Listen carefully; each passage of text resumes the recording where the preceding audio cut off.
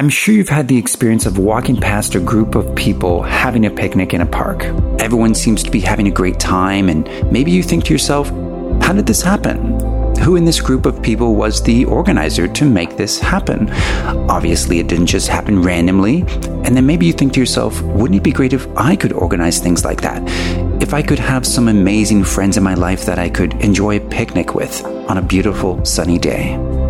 My name is Glenn Brower, and I want to welcome you to your Friendship Bootcamp. I'm really excited to be working with you as your friendship coach for this 6-week program. The reason why it's called a Friendship Bootcamp and not just a friendship guide or program is because, as we know, a bootcamp is where you put in a concentrated amount of effort into something and you get supercharged results when it's over. Along the way, we're going to help you to create new habits and to embrace new ideas about friendship possibilities that you may have never thought of before. And as you know, changing a habit doesn't happen overnight. So by making this a concentrated 6-week bootcamp, you'll be able to see results quickly, and you'll be much less likely to do a little bit at a time over the course of months and maybe lose interest along the way. My philosophy on this is that you only live once, so why not have the kinds of friendships that you've always wanted now, not later? Now, I want to give you a bit of background about myself and why I'm so passionate about friendship and community. First, I want to tell you that I'm an introvert. I'm not a social butterfly by any stretch of the imagination, and I'm someone who really values my alone time. This may come as a surprise to you since I'm a friendship coach, but I want you to know that you don't need to be an extrovert to have a great social life. For me, it's all about creating the right balance of alone time and time spent with others. For reasons that I won't get into now, I'm not that close with my biological family that I was born into, and so I've put more focus on creating a chosen family for myself, which is made up of my community of friends. The other reason why I'm so passionate about friendship is because I get frustrated when I hear about the loneliness epidemic taking place in many cities around the world right now. We as a society put so much emphasis on technological advancements such as new and shiny cell phones rather than focusing on creating better ways to live with each other as human beings on this planet and to truly connect with each other on a deeper level. We are also much more likely to put more emphasis on finding a romantic life partner than putting effort into our friendships. And this is why there are countless online dating websites and hardly any websites devoted to finding new friends. We know that loneliness is associated with suicide, and in the US, you are actually more likely to die of suicide than by being killed in a car accident or by being killed by homicide. So it is for all these reasons that about 5 years ago, I decided to dedicate my career to becoming a friendship researcher. My first project was to create PlanMaster since I wanted to make it easier for people to schedule time with their friends. And yes, this is the tool that I use to schedule activities with my friends. I started to develop a TV show about friendship, also called Friendship Bootcamp. I've interviewed psychologists, counselors, social workers, people who organize activities with friends, and people who find it difficult to make friends in their city. And all of this led me to 2 simple but really important discoveries about the nature of friendship. Number 1. Friendship is a process. It may often seem like it's a messy, confusing thing, but it's really much more simpler than you might think.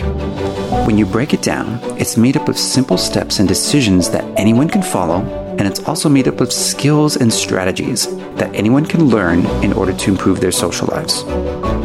These skills include the ability to meet new people, the ability to turn a potential friend into an actual friend, the ability to organize activities with friends, and the ability to deepen your friendships.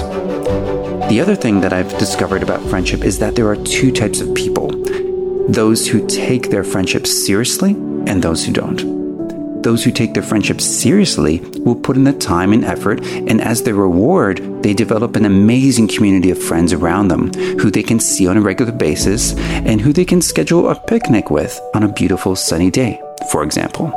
Those who don't take their friendship seriously often don't put in the time and effort, and as a result, they often complain that they live in an unfriendly city or that people in their city aren't open to new friendships. They'll basically blame everyone else but themselves for the lack of friendships.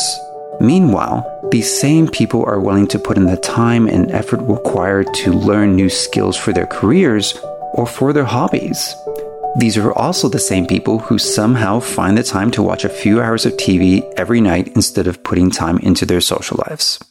The fact is that nobody is born with good friendship skills. Most people don't learn them in school, and many people don't learn them from their parents or from each other.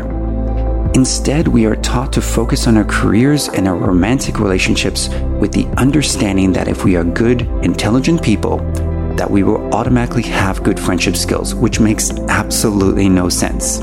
It's just like saying, just because you've turned 30 years old, you now know how to play the piano. Friendship skills are just like any other kind of skills.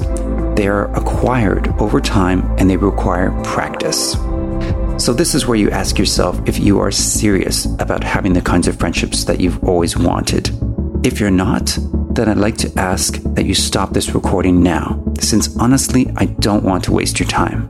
If you are serious about upgrading your social life, then I want you to get excited because in the next few weeks, you're going to learn the skills and strategies that will change the way you think about friendship.